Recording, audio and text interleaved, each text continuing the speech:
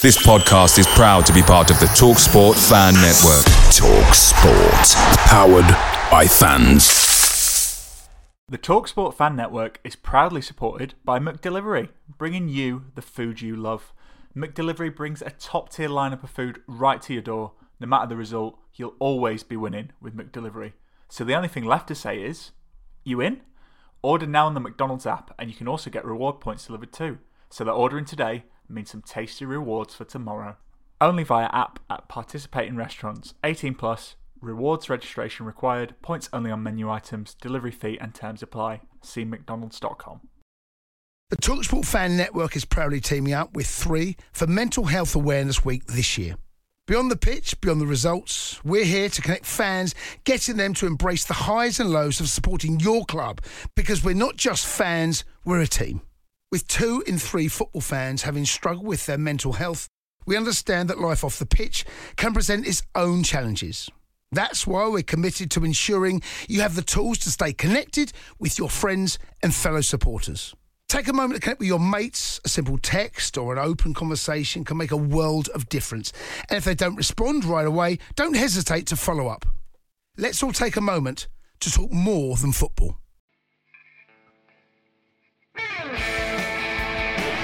Jepson's there, Billy in, the goal, Chris Billy, Huddersfield Town. The most famous goal of Chris Billy's life. Is this the moment for Lee Fowler? It is. Take your place in Division 2, Huddersfield Town. Thank you. Ruby and Steve Simonson's boots now. He's missed. Steve Simonson clears the frame of the goal and collapses in a heap of tears. Huddersfield Town are promoted. Mustafa Schindler has a chance to write his name in Huddersfield Town legend. And he takes that chance.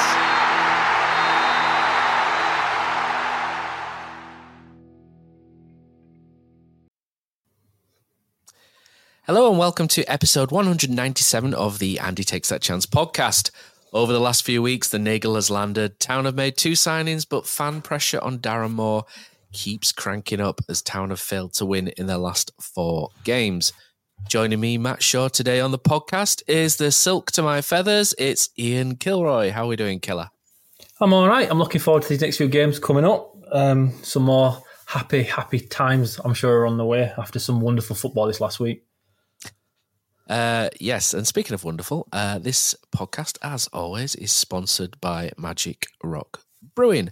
Use our code of AHTTC10 for 10% off all of your online orders at www.magicrockbrewing.com, and also head down there on match day and you may see a big galoot like Brady Frost hanging around there and a couple of the other chaps. Okay, Killer, quiz question for you. Name me another club that would sign a first-team striker for the first time in years, make a big deal out of it, and then he gets injured in his first week's training session and miss a really key relegation game.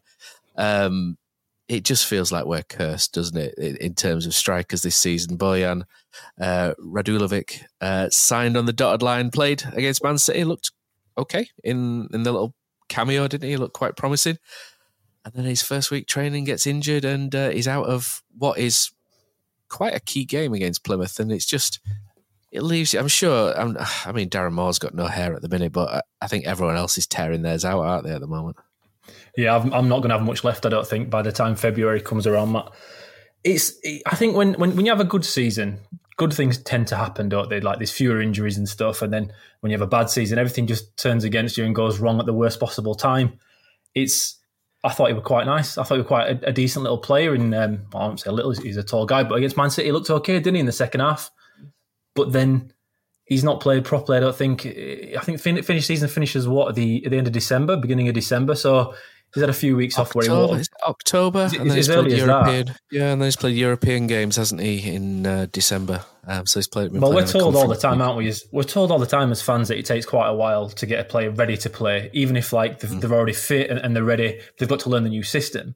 Not only has he got to learn our system, which I'm not entirely sure what it is just yet, not the new system we're going for, but he's got to get up to match fitness. And the Finnish league, with all due respect, isn't the Championship. The Championship is known as being one of the toughest in the professional game. And we expect him to come in and start because we have so few other options. And the training itself just seems to be too much for him. But by the sound of it, Darren Moore spoke after the game, didn't he? It was just a knock. He's not expected to be out for a long time. But like you said, Matt, to go into a big game, one of the big 4 games that we've got, obviously that one's gone now, the Plymouth game, but we've got Blackburn, Sheffield Wednesday, and QPR. Is that the run we have? Yeah, Blackburn, QPR, Sheffield Wednesday. Yeah. That's the one. It is crucial to our season, and because the fixtures after that are much more difficult. So to lose your new number 9, your statement number 9, your Kevin Nagel's main signing, or I'm guessing what he expected to be the main signing of this January transfer window, for him to be gone before his first league game is about as Huddersfield Town as you can get, or especially as Huddersfield Town as you can get for this season so far. And last season as well. The deadline to recall Jordan Rhodes has passed as well. So Jordan Rhodes will be staying at Blackpool till the end of the season. And for me, it always made sense to recall Jordan Rhodes. We've gone into this Plymouth game without a single striker in the 20-man squad. Again, it's painful. It was possible to recall Rhodes and then send him back to Blackpool at the end of the month. And I always thought that was the smart move, bring him back, even if it's just for a couple of games, and then roll him back out again to Blackpool once you've hit your or once you've signed the targets that you've got. And I was a little bit not surprised. I wasn't really surprised. No one's going to sit here and pretend that Jordan Rhodes is the answer to all of our problems. We saw Jordan over the last 12, 18 months, but he is on fire at the minute at Blackpool. Hasn't scored in his last 4, but he's got 15 goals this season, and I just thought it made perfect sense just to bring it back. And I get it; it takes 2 to tango, doesn't it? Jordan's got to want to come back as well. He's probably enjoying himself at Blackpool, playing week in, week out. But with the current situation, it just felt like the best course of action was just to, bring you back, and then once we've got everyone settled in, you can go back to Blackpool and finish the season. But it's just the way it's going, isn't it, Killer? For me, it seemed the sensible thing to do, but it's just not happened, unfortunately. There's 2 aspects to it, though, isn't there? You can look at it from Jordan's perspective, and I don't think he was treated necessarily the best by the club over the last couple of years. Opportunities I thought he kind of deserved when it came to minutes on the field, he didn't really get. He got a little bit more under Warnock, but then over the summer, the plans seem to have changed for the club. He's gone to Blackpool. I think he's in have we got an option on him for next season, Matt, or is he out of contract this summer? No, I think he's out of contract in the summer. Yeah, I think that's so. He's playing for a new deal. He don't look like he's going to retire anytime soon with the amount of goals he's bagging. So he's kind of earning himself a new contract, and he's looked really good for Blackpool. If you look at the amount of minutes he's played, he's played most 90 minutes, and you can look at the Blackpool forums. I've been reading up a little bit, knowing that we could have recalled him just to see how he's going, because there's different ways to score goals in there. You can inflate your figures by penalties and kind of set pieces and stuff like that. But Rhodes sounds like he's back to his best. And if you're watching his highlights, his snap shooting, and he looks like the Rhodes we had in the Championship. And many moons ago. But of course, he's not at that level anymore. He is older, but he's definitely fitter than he's been with us for the last couple of years because he's been given more time. And now I was having a bit of an argument about this online with somebody the other day, but if you look at Jordan Rhodes' minutes per goal, even over the last 4 or 5 seasons, he'd have averaged 15, 16 goals a season if he'd been given the appropriate game time. And I understand you have to earn that, and there's reasons why he didn't. But he can always score goals. We knew we were thin when it came to strikers for the month of January, like you said, Matt. And I didn't understand that we could have done that we could have recalled him and then sent him back out to Blackpool on loan. I understood we had a short time. It depends how many loans Blackpool have had. I think it might count as another loan again for Blackpool, but it's doable. It is doable. Well, I think that'd have been a genius option because we were always going to be one injury away from having no strikers, and that's exactly where we found ourselves on Saturday against Plymouth. And it seems it's easy to sit here now and say, "Oh, look, we definitely should have done it because we ended up with no strikers." It's a bit remiss to not mention that. But for me, then Radulevic's not going to be 100%, is he? So it still makes sense. And Kyle Hudlin's got an injury. Kean Harrett's injured. Kieran Phillips is injured. So every striker we've got is injured. Sorba's done okay up front. He's not a striker. I'll still sit here and argue that he's not a natural striker with anyone. He's a good player. I like Sorba Thomas a lot, but for me, you take away a lot of the effectiveness of what Sorba Thomas does by putting him through the middle. He was great against Middlesbrough and Blackburn. Don't get me wrong, he was really good, wasn't he? But again, against Leicester and Man City, and again against Plymouth, you could just kind of see that he's just not quite fully suited to that role. He's much more suited to coming in from the outside. And Koroma, I like as a player. I've always liked Josh Koroma as a player. I know he has dips, doesn't he? He's up and down a lot. Still got the conch here, by the way. It's still here on my desk. It's still the Koroma conch. It almost became the Headley horn when we thought we were losing Josh Koroma, but we still got it. And he did score, which was great. You know, he's a really nice finish, and we'll come to that shortly. But with the options we've got, I think Koroma's probably the better, isn't he, of him and Sorba Thomas. And you just there's a way that you can try and get them to service each other, and I just don't think that was quite happening. But let's move on to the game. We'll draw a line under Jordan Rhodes. I don't think anyone would sit here and say that Jordan Rhodes is the answer to all of our prayers, but for me, he was a better option to have up front than Sorba Thomas or Josh Koroma. Maybe with one of them is fine. It's just Josh Koroma and Sorba Thomas are more outside of the box kind of players. And when you're playing two up front, you need one who at least likes to be in the penalty box, and we don't really have that at the minute. But we can draw a line under that now because we know that Jordan's not coming back, and we can wish him all the best for Blackpool. So we don't need to talk about that in the podcast again for anyone who gets irritated by the Jordan Rhodes talk, and I'm sure some people do. But let's move on to the game. For me, I said to a couple of friends beforehand, I felt the worst possible result was a draw. I thought this was not a must win, but this was a game where I thought we really needed to win because it did two things. It would have propelled us up. 3 points obviously would have helped propel us up, but it would have also dragged Plymouth back in at a time when Plymouth are really struggling. They've just lost two midfielders, lost Finn Azaz, who's a really good midfielder, who's gone to Middlesbrough. I think Aston Villa have recalled him and Middlesbrough bought him. Luke Cundle has been recalled by, I think it's Wolves, and then he's gone back out to Stoke. They've lost the manager in Schumacher. There's rumours that Brentford are looking at Morgan Whittaker and a couple of other things. And I just felt like Plymouth were in a spot that, it's the manager's first game as well. Foster, the manager's come in. It's his very first game. I just felt Plymouth were in a spot where they were ready to be taken, if I'm honest. I felt they were a little bit fragile. And the start of the game, I thought it was dull, but I felt like we got on top, and then we made a bit of a mistake, didn't we? I mean, we'll talk about Brodie Spencer as well first, because Brodie Spencer stepped in at left centre-back, replacing the role which has been vacated by Yuta Nakayama, who'll be missing for, I think, another 4 weeks now, because he's gone to the Asian Games with Japan.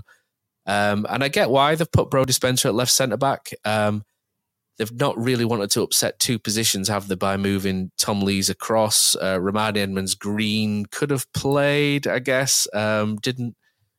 Hasn't really excelled, shall we say. But I understand why they wanted to play Spencer, because Kasumu's fit, so they can bring Kasumu back into the right wing-back role where he's done pretty well. And I think it's a straight shootout then between the guy they've brought back from Motherwell in Spencer and Ramadi Edmonds-Green. And I get why they've done it.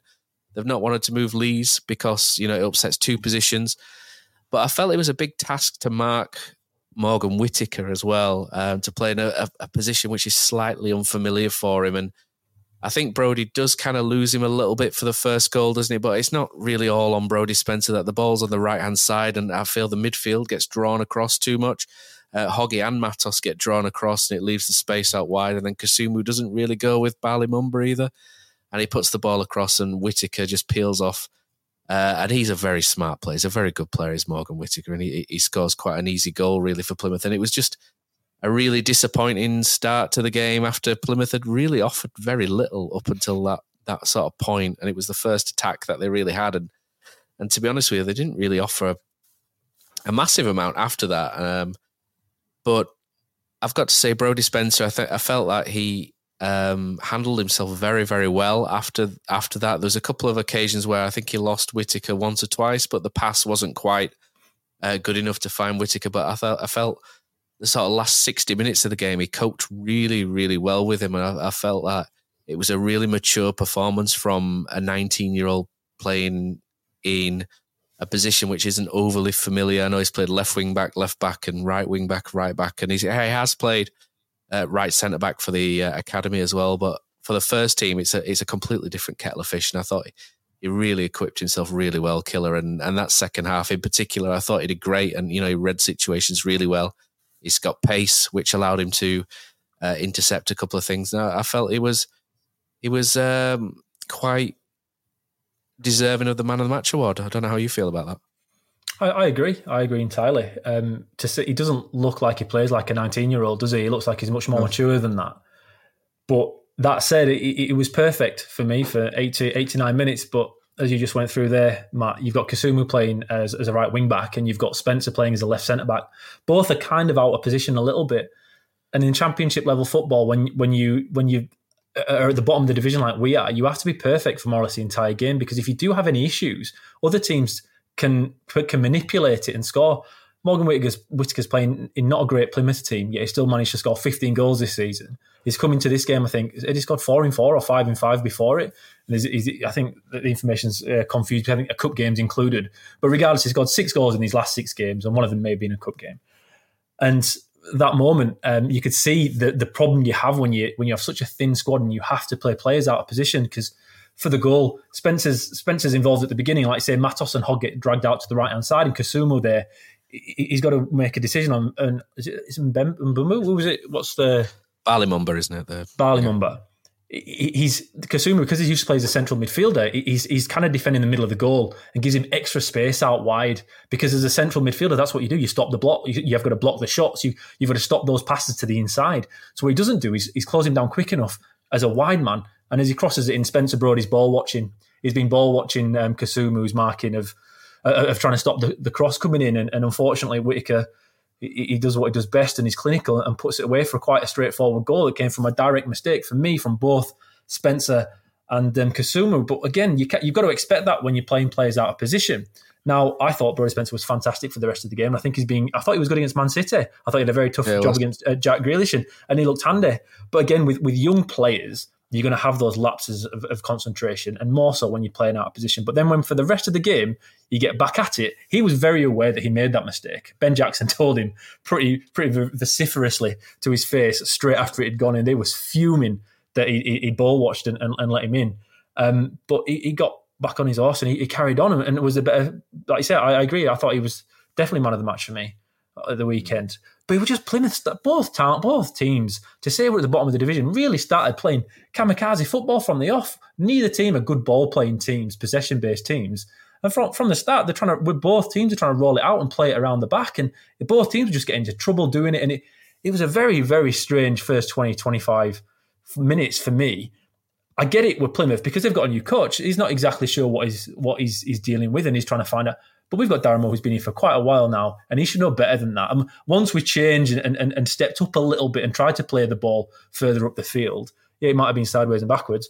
It just looked a little bit more solid. We didn't look like we were playing into trouble like we did in that first 25, 30 minutes. But it's one of those goals you concede because you've got players out of position. And that's a problem we're going to have when you've got a squad as thin as we do. I think another way to look at that is you go back to the very first game of the season as well, and Barley-Mumba played on the left-hand side, and he came in, didn't he, and scored that goal where Roman Edmonds-Green was stood in the back of the stand, wasn't he? The fact that, and I suppose they might have been aware of that as well, him coming in onto his right-hand side, but I think maybe that might have affected the decision to kind of stay tucked in a little bit, because Barley-Mumba's a very good footballer who can hurt you from those angles if he does come inside. And I think that might have played on his mind a little bit. But once he then goes wide, you've got to really snap in and get to him quick, haven't you? But, it's not really a massive error from Kasumu. It's just one of those things, isn't it, where, like you say, a player out of position, and maybe with a bit more experience, he would be, quicker into it. But, he's... No complaints whatsoever. No, the cross is fantastic. It splits both Helican. Like the cross is good. So Whittaker doesn't have to do much to put that away. He had a lot to do and he still did it. But you're right, it was just a bit narrow. But like you say, the goal that he scored against us in the first game of the season is probably something they picked up on the scouting tapes and decided to show him out wide instead of letting him cut in. And it just didn't work out that time. And then Town scored back, 38 minutes. Josh Karoma. We'd say possible foul by Matos in the build-up. Although I think the referee was really strange, actually. I felt like he gave Plymouth pretty much everything up until this point, and then after this point, he gave everything to us. It was a really bizarre refereeing performance. I think the Plymouth player sort of slightly overstretches trying to shield the ball, and Matos comes flying in. And from the sort of angle behind, I'm not sure if there's any contact made, but if there is or there isn't, when someone flies in like that, 99 times out of 100, it's usually given as a free kick, isn't it? And then it falls for Sorba Thomas, who tees up Josh Karoma, who scores with a very nice finish. It's a good finish by Karoma with his left foot. I mean, I think we spoke about this off record, didn't we, before? And I think you hit the nail on the head, really, when you said if that's against us, we're going mental out. We're saying it's a foul, and I think it probably is a foul out, isn't it? If you take your blue and white tinted glasses off, I think. I can't believe it stood, to be honest. I thought it was about a stonewall of free kick as you can possibly get. But then, yeah, if you slow it down, maybe he didn't make as much contact. But the Plymouth guy's in control of the ball. He's kind of just moved his body to get in the way of Matos, who was flying in. And it's just a standard free kick, I thought. Karoma had a lot to do with the finish. I thought it's a standard Karoma finish, though, and he loves a little pull back and then cross back across the face. It was a good finish, and it was just nice to see Town just for those moments. Again, Plymouth tried to play out a little bit at the back, and we pushed higher, and now we didn't really press too much apart from Matos. You can tell the game plan there in that end of the first half was just have enough men further forward to make it hard for them to pass out. But against Sunderland away was the best I've seen our midfield actually press. It was unbelievable the way we stopped the passing lanes. And now we weren't quite at that level against Plymouth, but when you've got Matos and he's going in so fast all the time, which will no doubt get him into a lot of trouble during the rest of this season, because can you remember anybody throwing himself in like that, Matt, for us? He's chaotic, isn't he? To say the least, is Matos. Can I remember anyone throwing it? I don't know. I know it's only been 2 games. I know it's early, but I'd like to say Damien Johnson, but I don't think he ever threw himself in quite as manically as that, did he? He was a bit more calculated. Was Damien Johnson back in the Lee Clark days, wasn't he? But no, there's a lot of action there. And I love the tackle against Man City. I couldn't believe he got booked. To be fair, I'm right up at the back of the stand, and I think someone said he might have got booked for an elbow just before it, but the tackle that he put on against, was it Akanji, where he absolutely flew in? I thought that was a great tackle. He could have been sent off for that alone, Matt. He did elbow somebody straight in the face and then went in and cleaned out a jacket. But that's, the thing is, when you are you're going to love that. Yeah, but not that. I actually love the signing of Matos. If we've brought him in to do that, fantastic, because when you are at the bottom of the division and when you can't dictate football by playing football, you have to find other ways to do it. And Matos he's definitely going to have an effect, isn't it? Because the way he throws himself in, nobody wants to play against that in midfield. Honestly, if you're lining up on a Saturday and you can see him, and you know every time you get the ball, he's going to come through the back here. You just know he's going to be there. You'll hear it. You'll feel it. You'll just do something you shouldn't, and then just get rid of it, or you're going to get tackled. And you can see that's what happened. That is exactly what happened at the weekend. How do you think he did then? How did you? I found him quite difficult to judge because there was 5 fouls in the game, and there probably should have been more if we're truthful. But his passing accuracy was good. It was like just under 92%, which I didn't really realise watching live. So his passing accuracy was really good. I found him kind of difficult to quantify because it was very chaotic, wasn't he? Sort of running around charging like a bull in a china shop, wasn't he? Just crashing around the place. And at points I thought he was brilliant, and then at other points I thought it was a nightmare waiting to happen, but not in a bad way. But he's playing like a guy on his debut, though, Matt. We used to have all the academy strikers come through, like Daniel Broadbent, and we had like Jimmy Spencer. All these guys that came on, just on the first 2 games, they go at it hell for leather. Of course they do. They're trying to create an impact, create a moment where they can be memorable and push themselves within that to be on the bench every week, right? And Matos, obviously, he's just come from Chelsea. He's never played first team football ever. He's played a couple of games for the in the EFL Trophy and whatnot.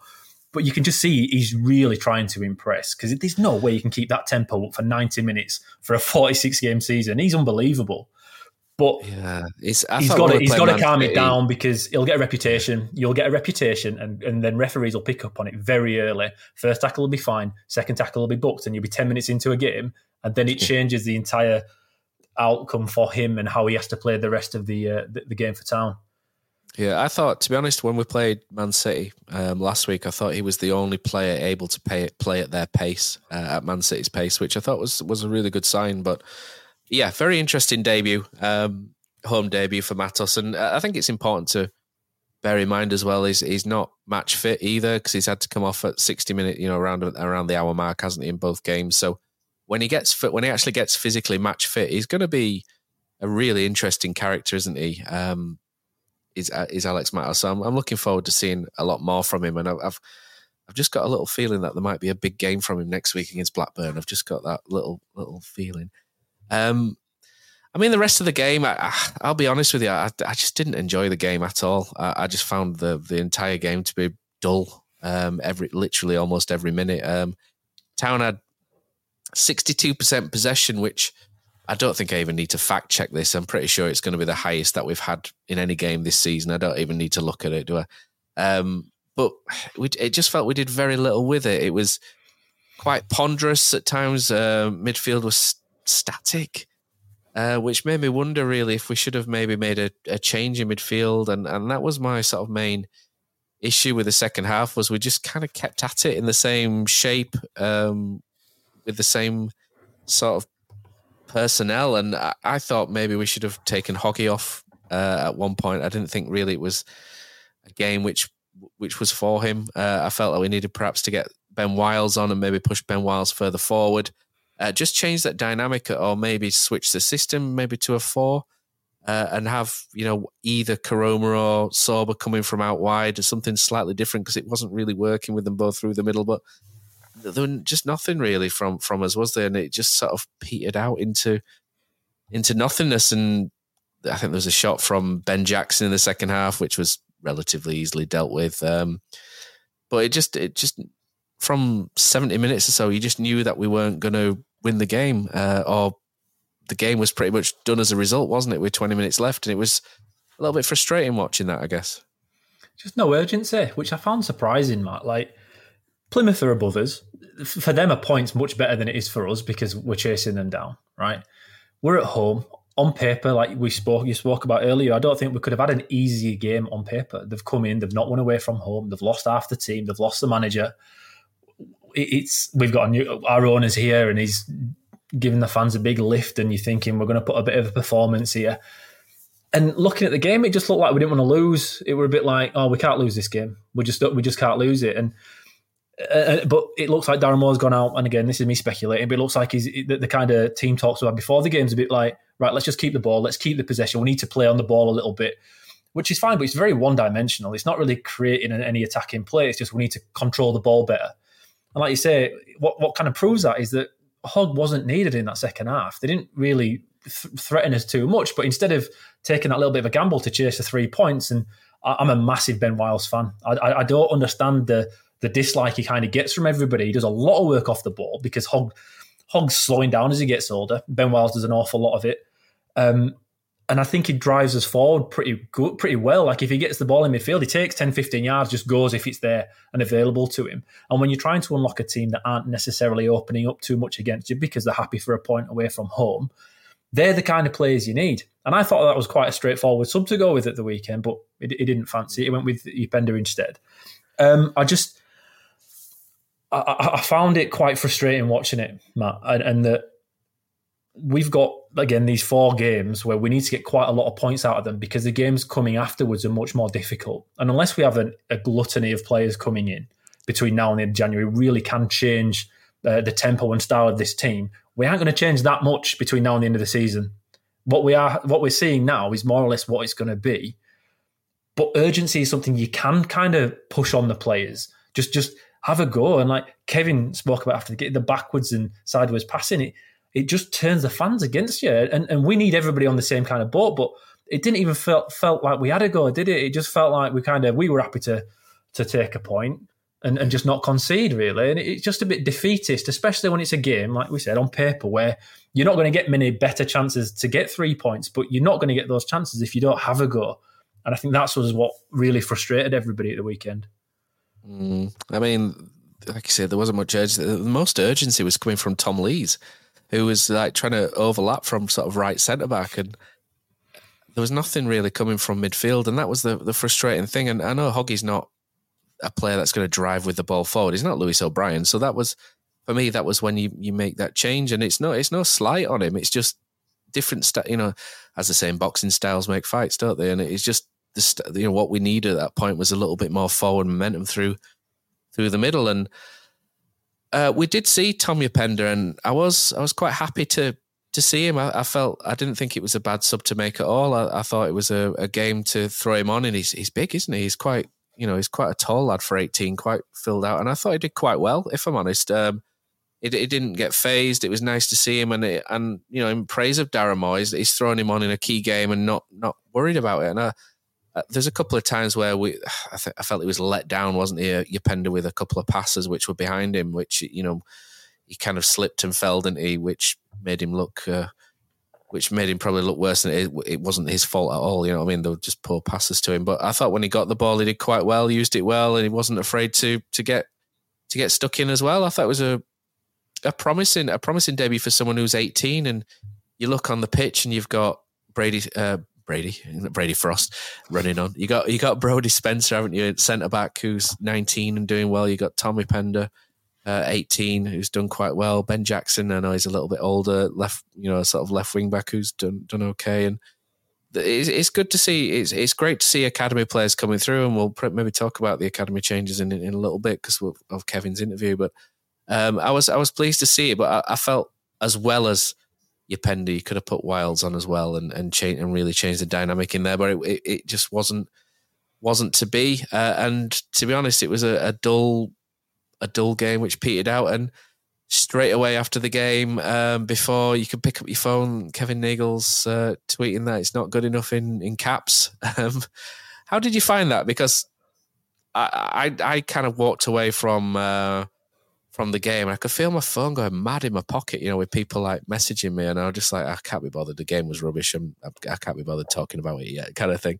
And then I picked it up because my other half obsessed with home bargains, so she's like, I want to go around home bargains and look for something. So I had a look. It's like 45 messages on my phone. I'm like, what's going on here? And everyone's like going, oh, Darren Moore's in for it, and stuff, and he's going to sack him, etc. And I think that kind of the tweet kind of set the expectation that wasn't good enough and he was going to sack Darren Moore. And I just felt like the tweet probably wasn't that greatly advised. I mean, he can tweet what he wants, can't he? It's his account, he's passionate, and I like him, Kevin Nagel. He can tweet what, you don't need to listen to me. He can tweet what he wants, but that might be a song that he tweets what he wants, Kevin Nagel. But I just didn't think that maybe the context of that was probably quite helpful. I mean, he could have put not the best result today. We need to do better or something like that, and then that's different, isn't it? But when you put sort of like not good enough in caps, it kind of lets people's minds wander. I think that's where I'm going with that, and I think people kind of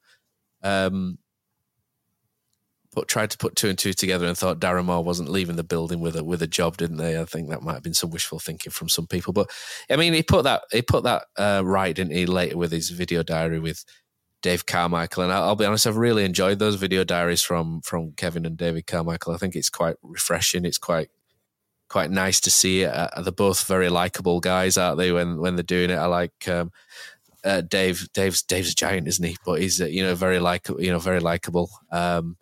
And they both are sat there in the hotel room talking about what they've done. I quite enjoyed it. I found it really, really good, really refreshing. And you won't get that with a lot of football clubs up and down the country. And I found that really sort of really nice. And he sort of rode back a little bit, didn't he? And sort of said afterwards, no, Darren Moore's staying. There's no change there. And so he corrected that quickly, which was good. But how have you found, or how did you find the immediate aftermath of the of social media with Nagel and Dave Carmichael?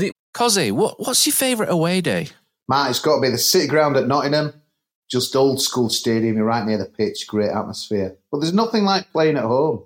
The same goes for McDonald's. Maximise your home ground advantage with McDelivery. You in? Order now on the McDonald's app. At participating restaurants, 18 plus, serving times, delivery fee and terms apply. See mcdonalds.com. The TalkSport Fan Network is proudly teaming up with 3 for Mental Health Awareness Week this year. Beyond the pitch, beyond the results, we're here to connect fans, getting them to embrace the highs and lows of supporting your club, because we're not just fans, we're a team. With 2 in 3 football fans having struggled with their mental health, we understand that life off the pitch can present its own challenges. That's why we're committed to ensuring you have the tools to stay connected with your friends and fellow supporters. Take a moment to connect with your mates. A simple text or an open conversation can make a world of difference. And if they don't respond right away, don't hesitate to follow up. Let's all take a moment to talk more than football. What's his actual proper name? David something other, isn't it? It's not Carmichael Davis, his real name. Viglin or something? No, that's it. It's like a Jolly Boys outing, isn't it? It's like when these two have come over from America and they're just seeing everything and seeing the sights. Smashing fish and chips and everything. I love it. It feels real, doesn't it? And when they're speaking, they speak so well. And now they don't commit to very much when you actually break it down exactly what they've said. But I tell you what, half lift the fans, and there is a bit of Dean Hoylism in there where things were bad, he'd come out and speak, and it'd really lift everybody. And it does feel like that with Kevin Nagel. He's got that down to a T. Do you know what? I honestly felt the crowd was slightly bigger against Plymouth because of the Nagel effect. You know, like there's a schools. There's a lot of people behind the FML. What was it? I think there was a schools promotion or a local football team promotion, something like that. And I just felt the crowd was a little swollen. I felt like it had a positive effect, and I felt that there was a bigger crowd against Plymouth in terms of people in the ground than what there was against Middlesbrough and Blackburn. But he speaks well, and he answers every question put to him, and he never gets offended by the questions asked either. He comes across really, really well and likeable.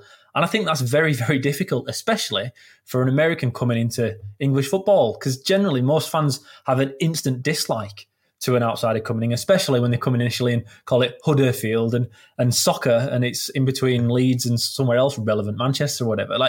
But again, with the way he speaks, he's so frank yet pleasant. I think you can't help but feel some sort of affinity to him. But when I first saw that tweet, man, I had to check the username first up, because I thought Sandra were at it again, where she changed her photo to Kevin's photo, because I just thought, nah, there's no way he's done that, because surely you've learned from what happened after the Warnock, was it the Norwich game, where I think Nagel tweeted something about it not being good enough, and that led to Warnock saying at the end of a chicken press conference about transfers not being done and didn't understand exactly how many players in we could have got, and that was it Ruffles and some Ward signing new contracts have changed things, and all these games started to be played on the back of a tweet, regardless of who was right and who was wrong. Irrelevant. There was a domino effect from a tweet, or we kind of think that's what partially played out a little bit. So I just didn't expect it.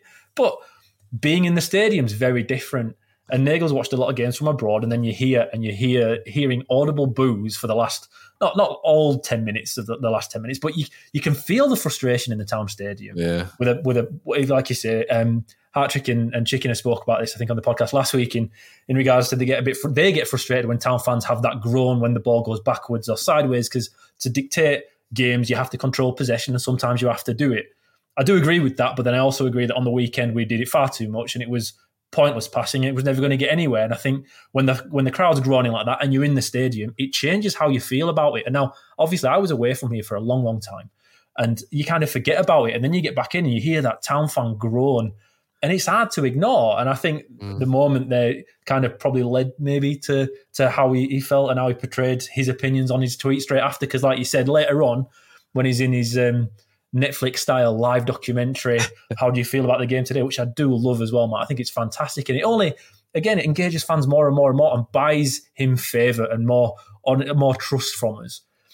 He kind of backtracked a little bit, I thought he reeled himself back in to explain, maybe not backtrack, but he explained himself with more detail, which made it more palatable for both Darren Moore and us as fans. Because unfortunately for Darren Moore, I think he had to speak about Nagel's tweet before Nagel had done his video diary in his Leeds hotel room. Yeah. So fair play to Darren Moore, because that was a very dodgy little precipice to have to skirt around. But one thing I will say, if you're listening to the way Kevin Nagel speaks now compared to how he spoke just a few months ago about Darren Moore, because back then it was Darren Moore is the man, he's our guy, we're going to help him build.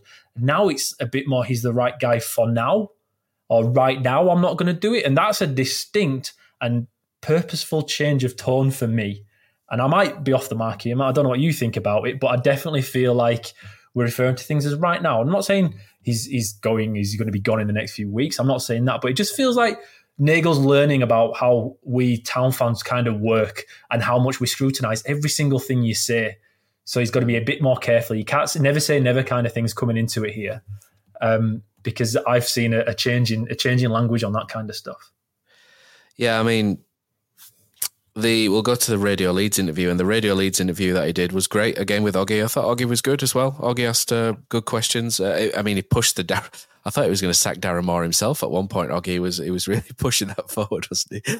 And I thought it was a good interview. And they did push that, like I say, Oggy pushed the Darren Moore thing quite a lot, because there's a lot of pushback from supporters at the minute who are not enjoying themselves. They're not enjoying the football. They're not enjoying the results. They're not enjoying the lack of connection that you get with Darren Moore, because he's very evasive in his press conferences. And I've said this before, he's not here to entertain people in press conferences. He's here to win football matches, but unfortunately he's not winning football matches either. So, he's got 3 wins in 20 games, which is actually a worse record than Mark Fotheringham this time last year. Mark Fotheringham's got 3 more points in his first 20 games than Darren Moore. And I mean, Mark Fotheringham was a lot more embarrassing, wasn't he, in some of the ways he handled himself. But Darren Moore always handles himself with a lot of dignity, doesn't he? Like, in terms of the Kevin Nagel response as well. And I don't think there's any doubt that Darren Moore's a good bloke. He's just not an entertaining bloke for people. And I understand people's frustration with him, because they don't feel that, they don't feel the connection with him, and they don't feel like we're in good hands with him, because they just don't feel it. You know what I mean? And they don't see it on the pitch as well. So there's a lot of pushback coming against Darren Moore, and Kevin Nagel's response was very bullish, wasn't it? It was very much a case of, no, he's not going anywhere. Let's put this to bed now. Darren Moore's not going anywhere. He's not had the tools. He's had the injury list, etc., etc. And I think he's right. He has had a really bad injury list, and you can argue if you want whose fault that is, whether that's Darren Moore's fault for coming in and changing the levels of training. I don't know. You can maybe make that judgment if you want. It might be right, might be wrong. And then you've got the lack of things, like we've talked about, the lack of strikers. And I mean, I don't think he's had a game really this year where he could field 2 genuine out and out strikers in his preferred system, and he's had nobody to change anything from the bench. We've talked about week after week, Darren Moore's substitutes or whatever. People have talked about it, but we've kind of held off a bit because he's not really got anything to change anything with. So it's not like he can bring on Jordan Rhodes and you can bring on Danny Ward, or you can bring on Sorba Thomas or something like that, or Delano Bergzorg to change again, because he doesn't have that option. So there's a lot of truth in what he said, but there's a lot of frustration as well with the way that things have panned out. And I don't think a lot of things, in-game tactics of things, have kind of passed him by. And it's a difficult situation, isn't it? Because on one hand, he's not had a fair crack of the whip, but he's almost on the other with supporters. He's almost past the point of no return as well, isn't he? Where people are that dead set against him, it's almost impossible to win them back, and it creates just such a nasty atmosphere. So he's in a position now whereby he's sort of said Darren Moore's going nowhere, but we've talked about the importance of the next few games. I mean, if we go to Blackburn and lose and then don't beat QPR, it's a situation whereby you've got Sheffield Wednesday at home coming up, and we could potentially be in and around that bottom 3.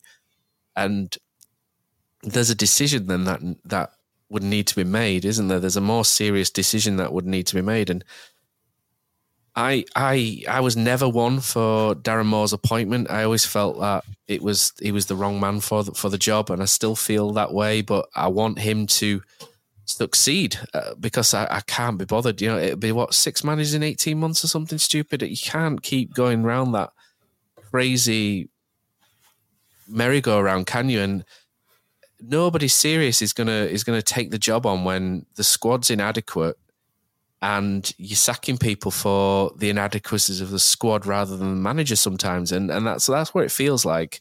Neil Warnock did a great job, didn't he, at the end of last season? There's no doubt in that. And there are people that could do better, but there are probably people that could do worse as well. And it's such a roll of the dice, isn't it? And to be fair, he's not. We're talking games here, aren't we? Board games, and he's not had a full deck of cards to play with. And it's one of those, isn't it, where I'm kind of like, I didn't think he was right for the job. I still don't. But he's not had a fair crack of it to sort of say that, yeah, he came in, he was given the tools to do the job and he didn't do it. Because that's not the case. He's come in and he's not had the tools to do the job and he's not done it. It's sort of, not that he's set up to fail, but the circumstances have dictated that he's failing at the job at the minute because of, the injuries, and we've got 2 new players in, one of them's playing, one of them's injured, and it's difficult to sort of sit here and say definitively that the manager should stay, the manager should go, because we don't really know if he's any good yet, because he's not had that fair go, has he? No, I don't think he can do anything else with the team. It was all right sitting here saying we need to have more of the ball, we need to create more chances. But the soon as we open up, we concede. That's what's happened, because again, my genuine opinion of it, Matt, is that the squad's not good enough. And I thought that was from the start of this season. It was pretty open. Pozza and I spoke about this quite a lot. In the squad going into the season was recklessly small for me, and it didn't have the talent we had at the end of last season. Maybe not individual talent, but once you've got a bit of depth, it gives you options. It allows you to change things in games. It allows you to keep other teams on their toes in regards to they're not entirely sure what system you're going to play when you turn up. We're very predictable at the moment because we don't have any players we can really rotate around. We're very simplified when it comes to the way we can play football because of the players we have available to us. And that isn't Darren Moore's fault for me. It really isn't. And I don't think anyone could do a much better job than Darren Moore could when it comes to playing. The problem I think Town fans have with him again is, like you say, Matt, the not taking Tom Edwards off against Leeds earlier on when we were really suffering, the changes against Ipswich, and then just little things like not waving after the game and stuff. These little tiny things that really upset fans when you're not winning games. And now I think he could have done better on those kind of aspects, and maybe won fans over a little bit more that way. But that just doesn't seem to be him, and I don't think it's anything nasty or anything personal against Town fans. It's just the way he coaches. But sometimes coaches don't fit fan bases, and if that's the case, you have to win games. And if you're not winning games, or it's not exciting to watch, then these are the things that kind of get thrown around. But you're right, Matt, there's not really enough to judge him on because he's not really been given any sort of toolkit to build something. It's just kind of firefighting, isn't it? It's more, right, we just need to not lose this game. We just need to stay in contention. We need to just get to January. We're in January. And like you said, we've had more managers in 18 months than we've had strikers fit, I think. So you can't really blame Darren Moore for it when he's got to... I think Ben Wiles on the bench this week. Was he the only first teamer really that would class as a bona fide first teamer on there? And it's the first one we've had for ages. I don't think we've really had much. Evans Green, I guess, but... Yeah. But he was a fringe player for it. He's always been kind of a fringe player, but because of the situation, he's been thrown in a little bit more and got more game time than maybe his form suggests. But that's what Darren Moore's having to deal with, and we are still above the relegation zone. I look at that as some sort of success, regardless of the comparisons to Fotheringham's performance with Town last year. But like's been mentioned before, Warnock's form at the beginning of the season wasn't great either. So it's hard to say he'd have done a much better job than what Darren Moore's done. Who knows? The only thing we do know is his squad at the moment's thin, and it has been thin since day one. And Darren Moore doesn't have much he can do with it to get a different kind of style and a different kind of result and performance that fans are going to like, really, in my opinion, anyway. No, I think one thing is we all, on the podcast, Cosy, we all predicted at the start of the season with Neil Warnock in charge that we'd only be around about this place anyway, come the end of the season. So I think that kind of indicates what we expected really with Neil Warnock in charge. I do think Neil Warnock would have done slightly better than what Darren Moore's done. I think for a start, I don't think he would have put Tom Edwards 1-on-1 against Somerville at Leeds. I think that was just unbelievably bad tactical management. But there's a lot of things I think Neil Warnock just understood the squad more. I think Darren Moore's kind of thinking, right, I've got this system I want to play, and then players will have to fit into this system. Whereas Neil Warnock was more about he would manage the players he had a little bit better. That I mean, Danny Ward would have probably played more, I think, if for Neil Warner could have been a bit more available, or if it had to be available. But, I mean, I just don't think we'd have been a million miles. Like Neil Warnock mentioned the play, he knew what he was doing, didn't he, when he shithoused the next guy by saying this team should push on towards the playoffs. He knew what he was doing, didn't he, when he said that when he left Neil Warnock. It was brilliant in the moment. No one bought that. No fan surely bought. He proper set. I mean, no one really should have. We did, in our preseason predictions, that some people did suggest that Huddersfield would be pushing up towards the playoffs, and I just felt like with what we had, it was just never ever going to happen, because players plateau, don't they? They can play really well and above themselves for a short period of time, but they will plateau in the end.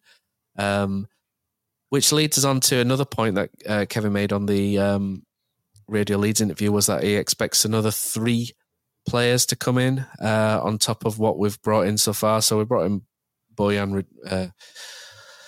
Radul. I can't even say his name anymore. I said it perfectly earlier, didn't I? Radulovic earlier. So we brought him in. Hopefully he'll be back sooner rather than later. Matos looks, interesting. We still, for me, need at least 2-3 quality players that will make a difference. Midfield, wing, striker, maybe a centre-back. We still need those players. Otherwise, if we don't get the points in this January month, we're going to be really struggling out. We come February, March with the run we've got, and it's that's the worry, isn't it? That we need to get these players in as sharply as possible. I know it's not always possible because of the domino effect of the January transfer window. I think anybody who, if it's not your first season in football, or you've come fresh from Football Manager, it doesn't happen whereby you go, right, I want that one, and it's like a fast food order. It doesn't happen like that. It's like buying a house, isn't it? But 3 more players, mate.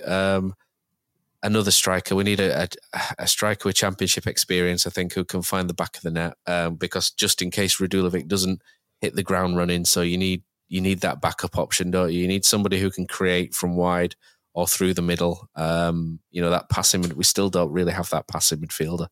And then possibly a centre-back, because Yutta's out for five or 6 weeks, isn't he, with at the Asian Games, and you kind of miss that balance that he brings, unless Josh Ruffles is closer to returning than what we think. So there's a lot to do, isn't there? We're halfway through January.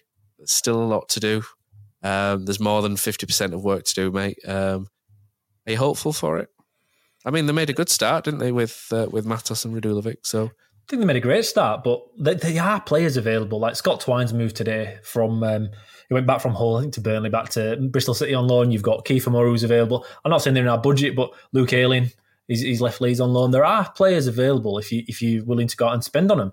And like you say, man, we only need 3 or 4 first teamers, and we also need them fit, because if 4 of them come in and then 1 or 2 get injured, we're out again. How's Bergzorg doing?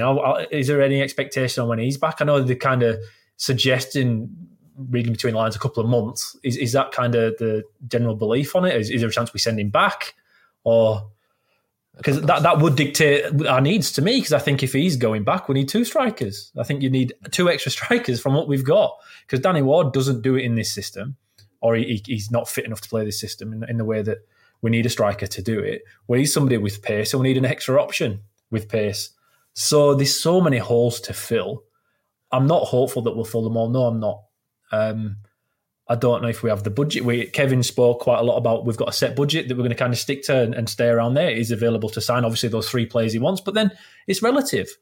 What value are we putting on these 3 players? Is it $5,000 a week times 3? Are we looking at 50, or is it 3 players on at $15,000? Like, obviously, money doesn't always win football games, but it helps, especially in January when you need fixes now. We kind of look to be targeting footballers that are about 23, 24. You've got a lot less chance of them failing, I think, entirely when you spend money on that. That's kind of proven in Soccernomics and all the kind of studies they do there.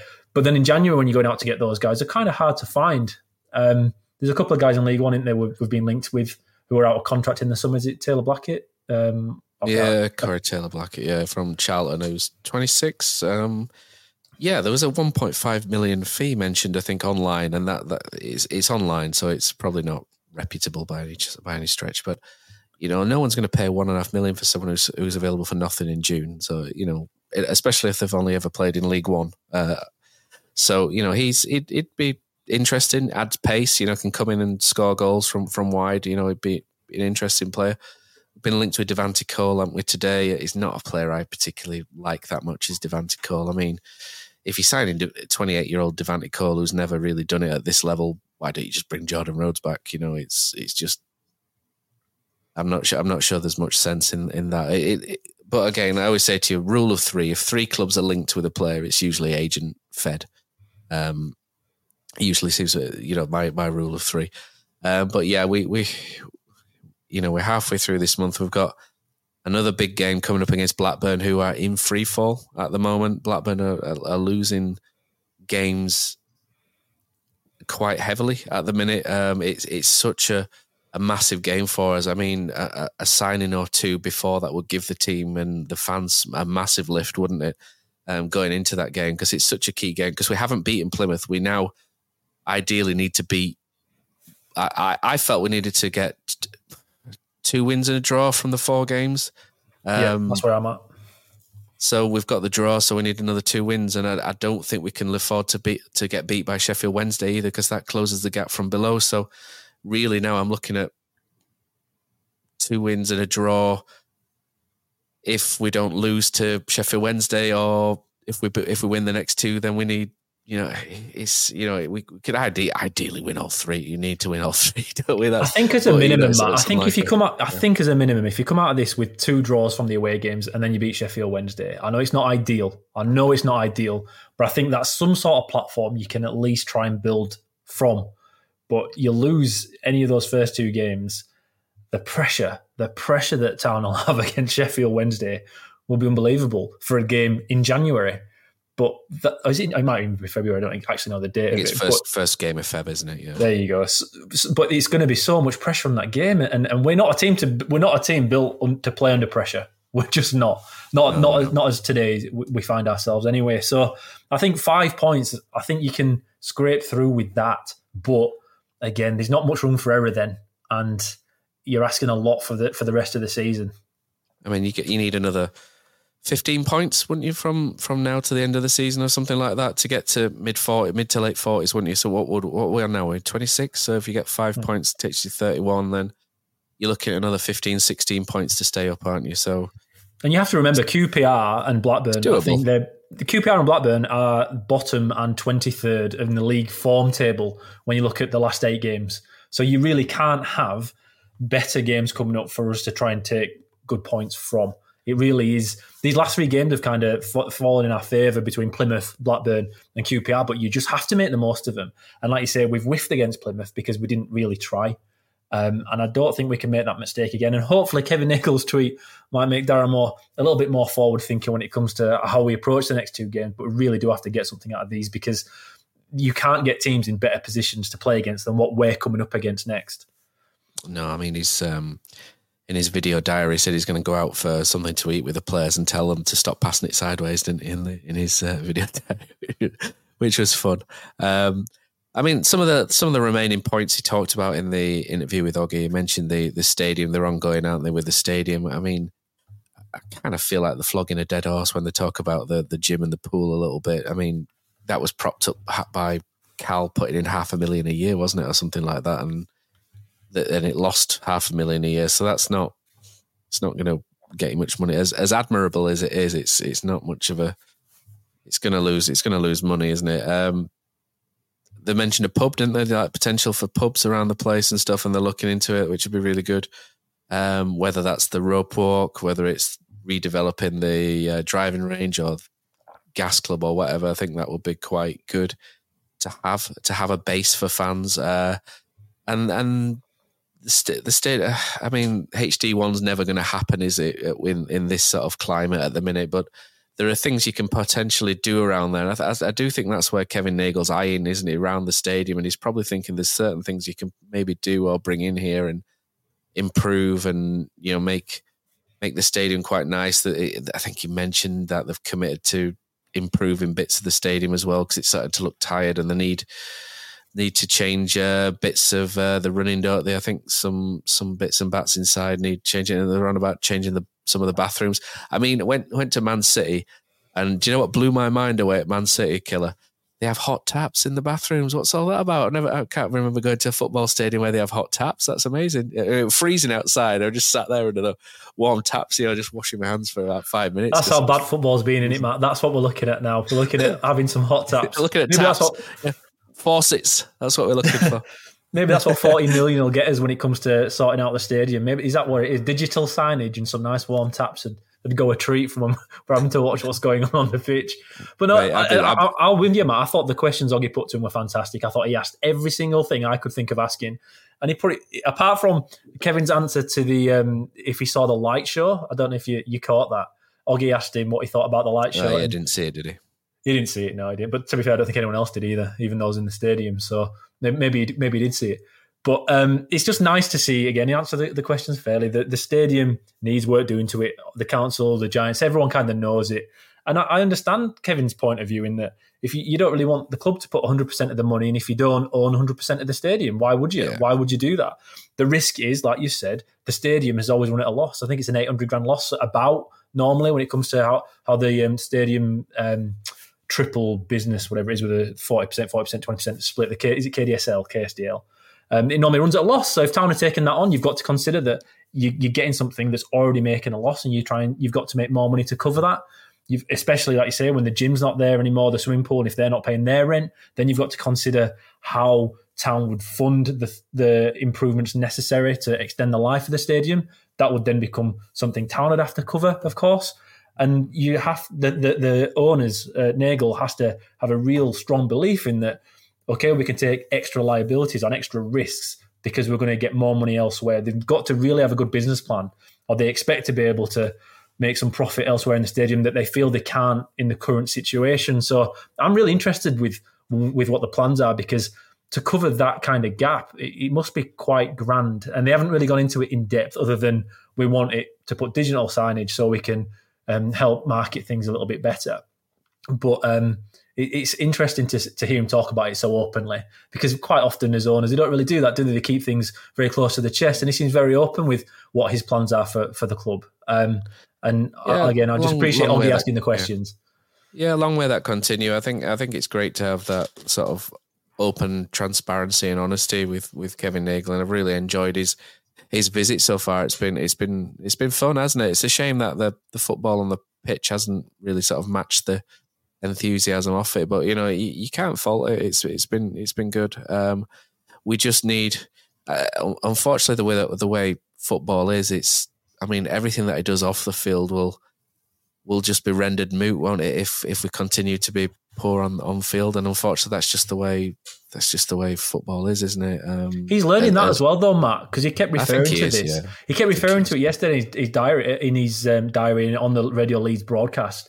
In that he kept saying it doesn't matter what plans we have if the stuff on the field's not very good. And again, when he first came over, I met him a couple of times down at the ATT meeting and with the HCSA, and he was not quite there at that point. He spoke a lot about off the field stuff and didn't really, apart from wanting to win, didn't speak about how we played on the field, and that has definitely changed. And that's another thing I'm positive about, in that as long as somebody can adapt and learn, and that's obviously what makes a good businessman, and that's no doubt why he's so successful in everything else that he seems to do.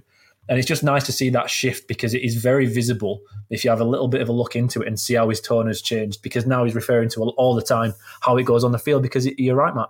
If it's not very good on the field, the rest of it doesn't really matter. That's unfortunately the way it is, and he can't really affect that other than buying players.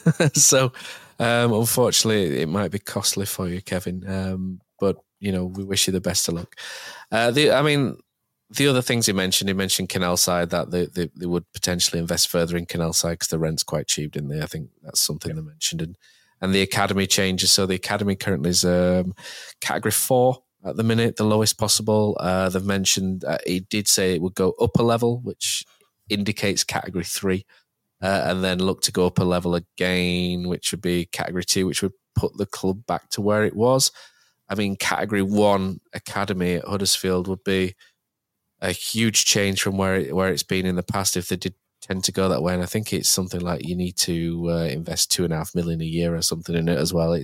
You do get a lot of money through grants, so it's not all self-funded. So you get more money through grants, but it is a lot of money, especially in the shadows of the Manchester clubs. It's probably quite a difficult thing to achieve.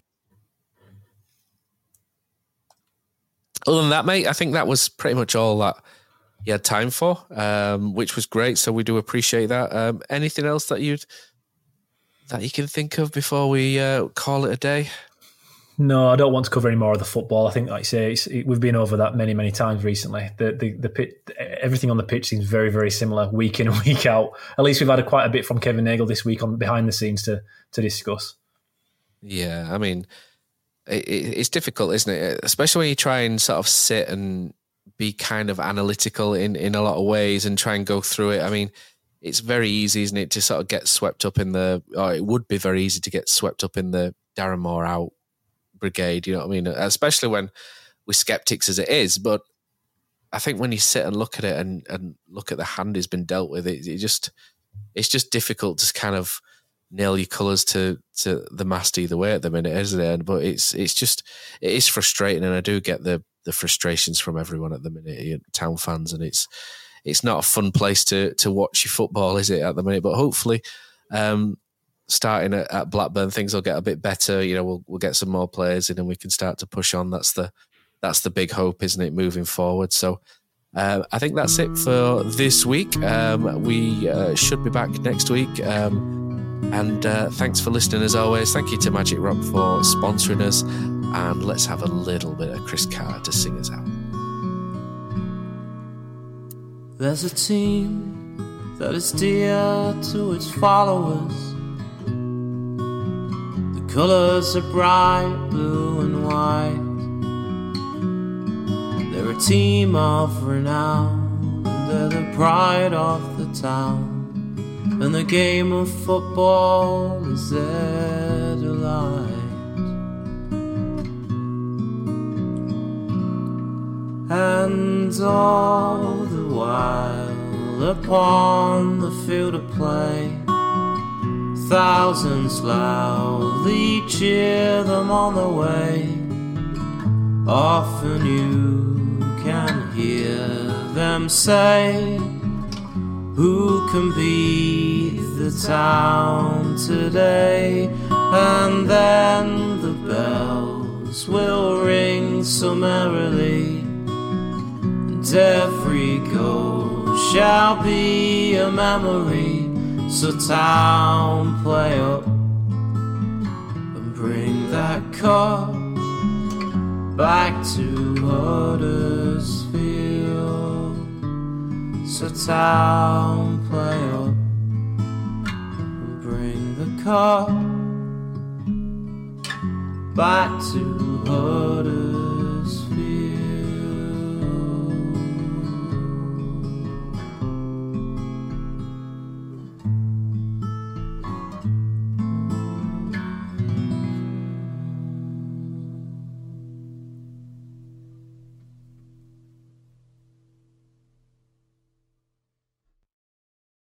The TalkSport Fan Network is proudly teaming up with 3 for Mental Health Awareness Week this year. Beyond the pitch, beyond the results, we're here to connect fans, getting them to embrace the highs and lows of supporting your club, because we're not just fans, we're a team. With 2 in 3 football fans having struggled with their mental health, we understand that life off the pitch can present its own challenges. That's why we're committed to ensuring you have the tools to stay connected with your friends and fellow supporters. Take a moment to connect with your mates. A simple text or an open conversation can make a world of difference. And if they don't respond right away, don't hesitate to follow up. Let's all take a moment to talk more than football. Lads, what's your favourite 90th minute goal? Got to be Heffley against Leeds. A shot from Moy and sliding in at the death, Michael Heffley. Great finish to the game. Shared with my family, only made better by ordering McDonald's via McDelivery afterwards. 3 points, McNugget share box, spot on. Order McDelivery now by the McDonald's app. You in. At participating restaurants, 18 plus, serving times, delivery fee and terms apply. See mcdonalds.com.